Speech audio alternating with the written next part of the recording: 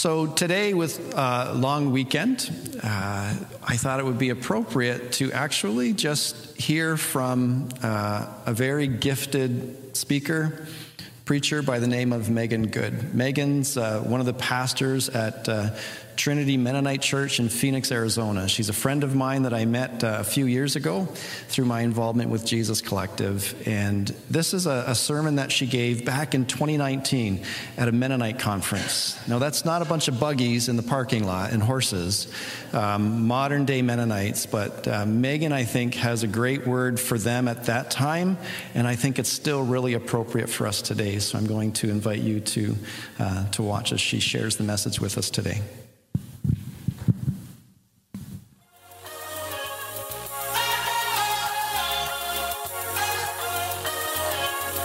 Megan Larissa Good is a teaching pastor at Trinity Mennonite Church in Glendale, Arizona, and author of The Bible Unwrapped, Making Sense of Scripture Today. Megan recently completed a Doctor of Ministry at Portland Seminary, where she received the Buechner Award for Excellence in Preaching. Her doctoral research focused on the nature of biblical authority and the way the Western Church's relationship with Scripture has shifted through different historical eras. In Megan's free time, she likes to write and travel the country, helping people rediscover the dazzling story of God.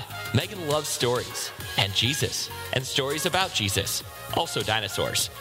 Please welcome to the stage, Megan Larissa Good.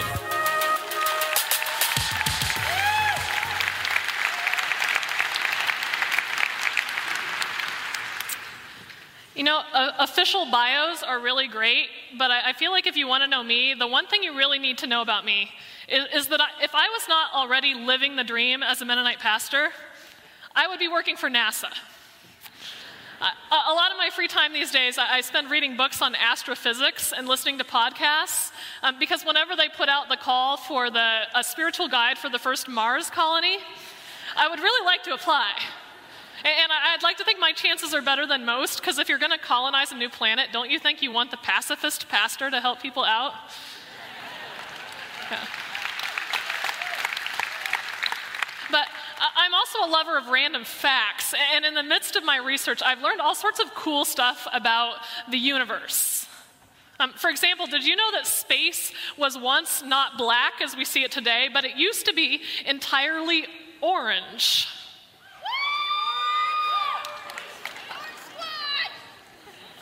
About 100 seconds after time began, the temperature of the universe was right around 1 billion degrees, which is at least twice as hot as it is in my home in Phoenix right now.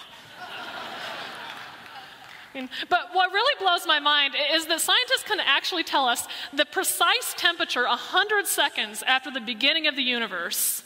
But if you ask them what existed 2 minutes earlier, they will tell you they have literally no idea.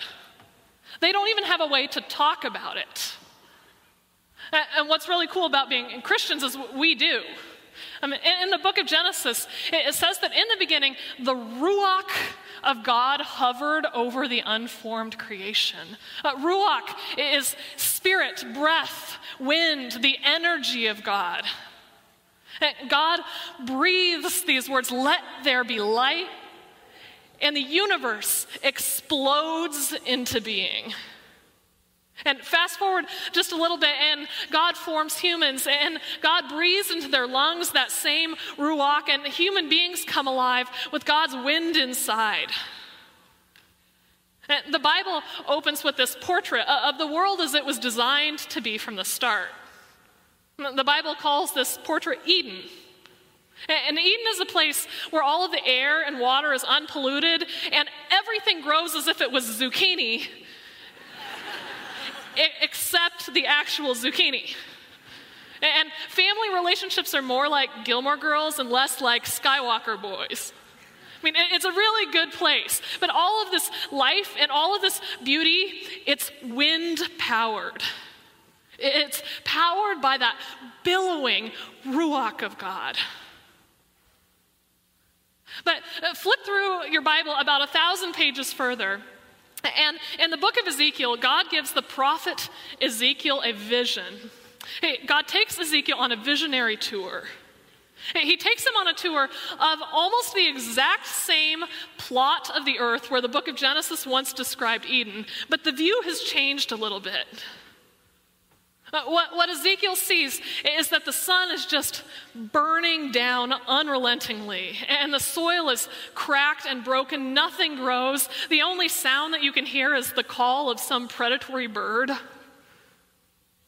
And Ezekiel starts walking, and he hears this crunch, and he looks beneath his feet, and he sees that the ground underneath him is just covered in bones. Skulls and femurs and ribs, these are human bones everywhere. And Ezekiel understands in this kind of visionary experience he's having that he is seeing a metaphor for the state of the people of God. Now, this scene raises one big obvious question. What happened to these people? I mean, how did things get this bad? And like all big questions the people of faith ask, the answer turns out to be controversial. It depends on who you ask. I mean, some people say that they were just overrun by hostile forces outside their control. But if you ask other people, they'll say the problem is more complex. It started earlier. I mean, maybe it started when they lost the book of God's law and nobody actually noticed.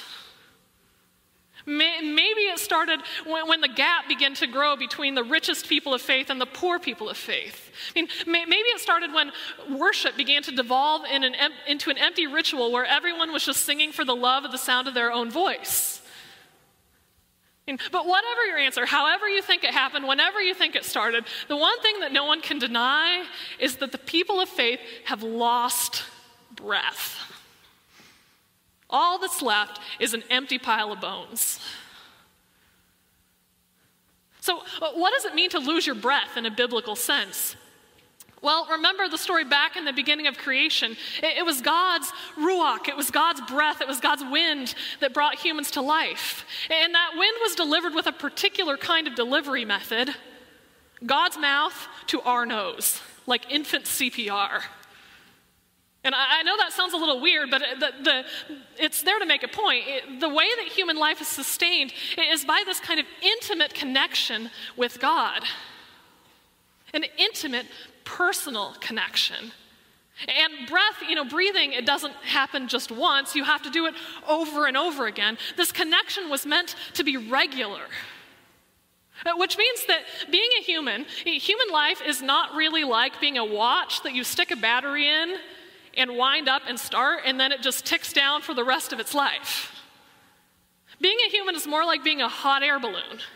You are being constantly powered by a fire blowing hot air up within it, and the minute the fire stops, you are in big trouble because you begin to sink.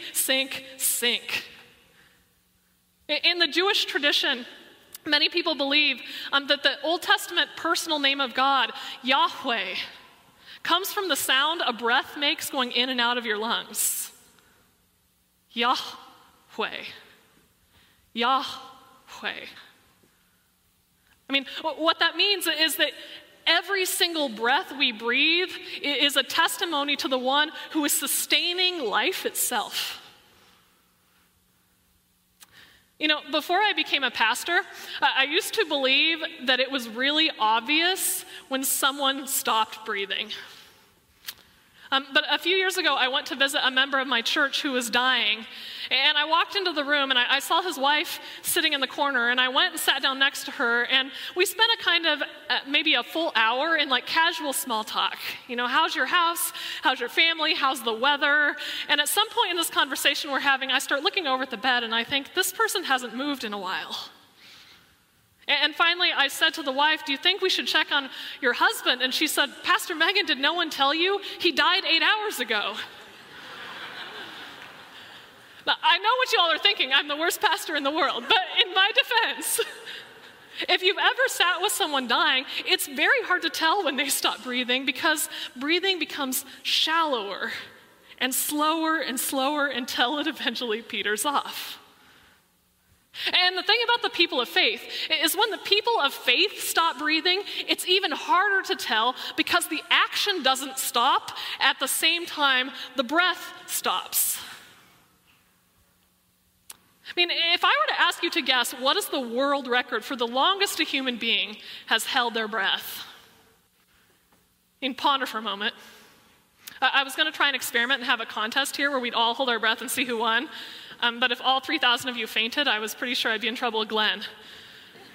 So instead, just hazard a guess that the world record for breath holding, and whisper it to the person next to you so one of you gets bragging rights in just a second. What's your guess?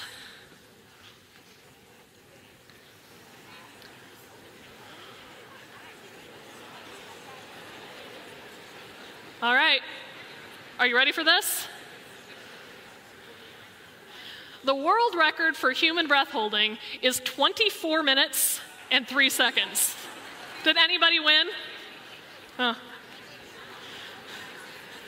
The thing about human bodies are so incredible and so complex that it turns out that our body can go through the motions of not breathing for quite a while, but then just all of a sudden you hit the line and you are out.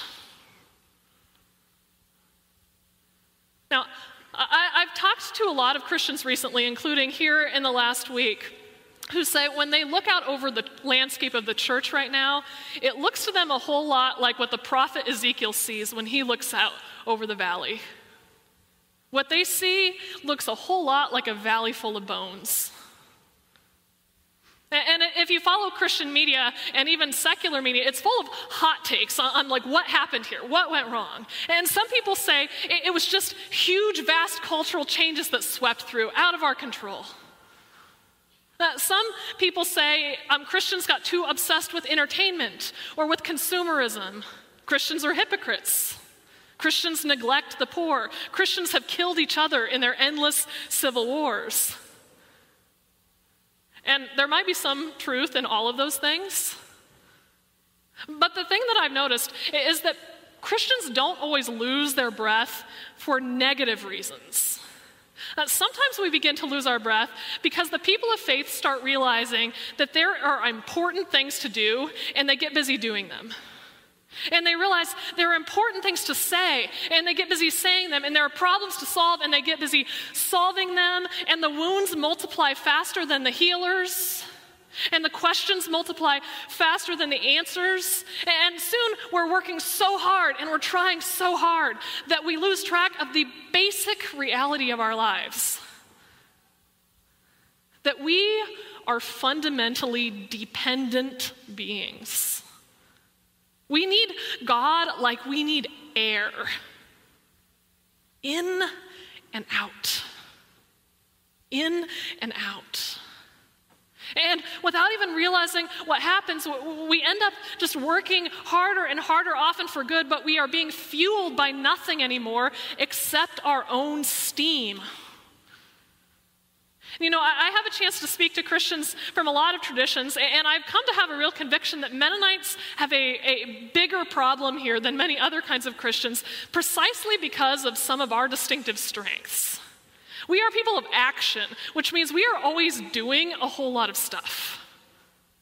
And we are also people who highly value community to sustain us in that action. But the trouble is, we cannot survive as people of faithful action only by breathing each other's exhalations. We were designed, we were wired to live only by breathing the fresh oxygen of God. And you know, the thing about community is that community with the windows open and God's wind blowing through is an incredible gift. But when we stop breathing God, the experience of community we start creating is more like being shut in an airtight box where all we have to breathe is each other's CO2.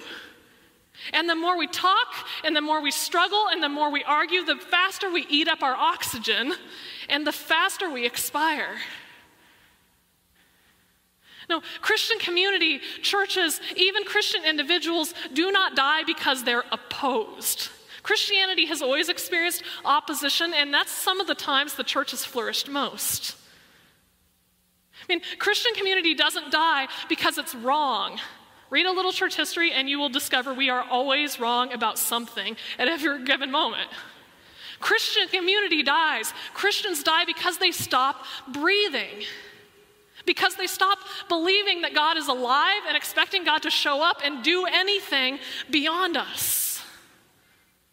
Christian community dies when we start thinking this is our story and we are the main characters in it. We are the only actors in it. Christian community dies when we lose sight of the fact that our first and our most crucial work is to breathe in the living Ruach of God. About 12 years ago, I was a graduate student with no real idea what I was going to do with the rest of my life. And one day I was sitting on the campus of the university I was attending, and I was sitting in some quiet corner just kind of praying to myself. And I suddenly had this really odd random feeling that I should get up and walk to this room across campus for no particular reason. And I fought this impulse for a while, and finally I decided, why not? So I walked across campus, and I opened the door of this room, and what I saw inside were two women. One was a stranger to me, and the other was a woman I had met a few times who I knew had discerned it as her vocation to simply spend her life listening for the voice of God. And this woman looked up as I walked in the room, and she said, "Megan, why are you here?" And I said, "I have no idea." And she looked at me in silence for a second. She said, "I know why you're here. God is calling you, and the two of us are supposed to lay our hands on you right now and pray that the Spirit of God empowers you for whatever it is you're going to do." And I said, "Okay." So these two women laid their hands on me and began to pray. Now you need to understand these two women were African American women from the Pentecostal tradition, and I'm a white Mennonite from the Midwest. So the language in which they were praying was not necessarily familiar to my experience. So I had kind of one eye open during the prayer, wondering, is something supposed to happen? Am I supposed to do something here? And they finished the prayer and they said, "All right, Megan, you just sit there and you wait for God and we're leaving." And they left me in the room. And I was like, what am I supposed to do? And you know that moment at the end of a Super Bowl game when they take that gallon of Gatorade, that huge container, and they dump it on the head of the coach of the winning team? It was the strangest thing. The moment the latch on that door clicked, I went from complete confusion to feeling like a giant Gatorade container of sheer joy was just dumped over my head. It was like Mennonite Convention and Disney World and Christmas all at the same time. And I didn't know what to do, so I just started laughing and laughing and laughing. It felt like my whole body was just radiating with light. And I sat in that room by myself and laughed, belly laughs, like with your best friend for 3 hours. Not because I knew what I was going to do with my life. I still didn't have a clue, because I knew God is so real, and God is so close, and God is so good, and wherever you are going in life, that reality is enough. I mean, the most fundamental truth that I know about human beings is that we are creatures who live by someone else's air. If we haven't received, there is nothing we can give. Wherever we are called to go, if there's no fuel in the car, we're not going to get there. I can say this from experience. I mean, and it is my conviction that so much of the church has been living 23 minutes into a held breath. There are people here today who have not breathed in years and never even realized it. There are people here today who have never even learned what it is to breathe at all. And we're exhausted, we're so tired, and we're angry, and we're frustrated. And the thing we need to know is that a point comes when you cannot think or argue or do your way into answers anymore. You can only breathe your way into life. And if we are not careful, we can start functioning as if the Christian story were about following the Jesus principle, or the Jesus idea, or the Jesus ethic. That is not Christianity. Christianity is following Jesus, the living person. mean, walking so close, you step on the back of his shoes and suck in his air where he goes. There is a reason. It's no coincidence that the first thing the resurrected Jesus does is he shows up in a room with his disciples and he exhales his resurrected ruach right in their faces. And he says to them, share my air. Like, this is the fuel you are going to need for the mission you're about to undertake. And what is that mission? Well, first and foremost, it's making disciples of Jesus. Not because we believe that people's abstract spiritual beliefs are more important than the daily material realities of their lives, but because we understand that it isn't our breath that has the power to give the world the healing and life it needs. It's only the resurrected ruach of Jesus Christ. I mean, the prophet Ezekiel, in Ezekiel 37, he looks over this valley of bones, and God says to Ezekiel, prophesy to the breath, Ezekiel. Like, tell these bones to stand up and live. And all of a sudden, Ezekiel sees the bones rise to their feet and come together, and flesh grows on them, and the wind of God comes, and these bones start to breathe. I mean, here is the amazing news. In a world of resurrection, it is never too late. It is never too late for you as an individual. It is never too late for the community of faith. But there's also a word of caution from Jesus. There were people in Jesus' day who said, we are children of Abraham and that's enough. We have the heritage of faith. We have the bloodline of faith. We have the connections. We have the right beliefs. And Jesus says, no, the graveyard, that place is the great equalizer. Blood counts for nothing in a graveyard. The only thing that matters in the graveyard is whose breath it is you're breathing. I mean, this is the Bible story from start to finish. You are dust and you are borrowed breath. And the question that will decide your destiny as an individual, and the question that will decide the destiny of the church, is not whether we are right. It's not even whether we are good. It is whether we are God's. Church, it is time for us to start breathing again. And the good news of the gospel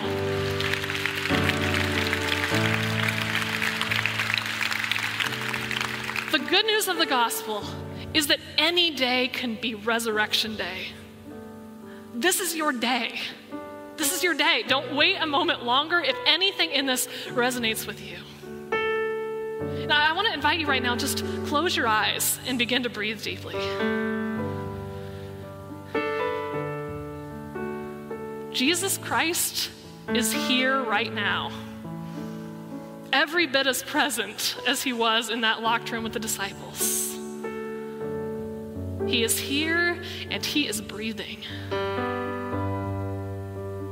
Saying, receive me, receive my life, receive what you need. Breathe him in. Spiritual writer Henry Nouwen speaks in his book, Reaching Out, about one of the Christian saints in history whose life was transformed by a one-sentence prayer. Lord Jesus Christ, have mercy on me. This man began to pray this prayer once in a while, and then he prayed it every time he had a pause in the day, first 1,000 times, then 3,000 times a day. This simple one-sentence prayer, breathed all throughout his day, transformed his relationship with himself, God, others. Lord Jesus Christ, have mercy on us. You don't need fancy words. That's the only prayer you need. Breathe.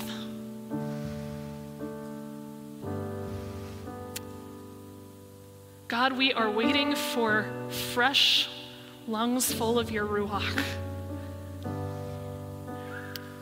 Trusting that you are here because you absolutely said you'd be. We don't know where this wind is going to carry us, but because we are with you, we know it's going somewhere beautiful. So we say yes. Wherever the wind is blowing, we are going to. Not by ourselves, not under our steam, but with deep, undiluted, gulping lungfuls of you. We love you, Jesus, and we are yours. In your name we pray. Amen.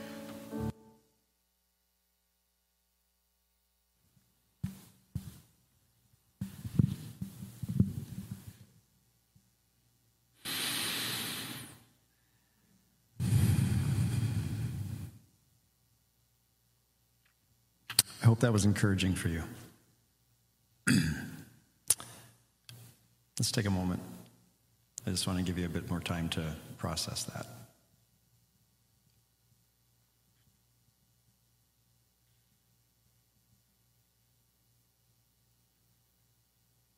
Lord Jesus Christ, Son of God, have mercy on us.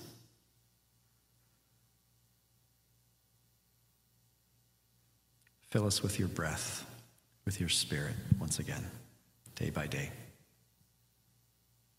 Amen.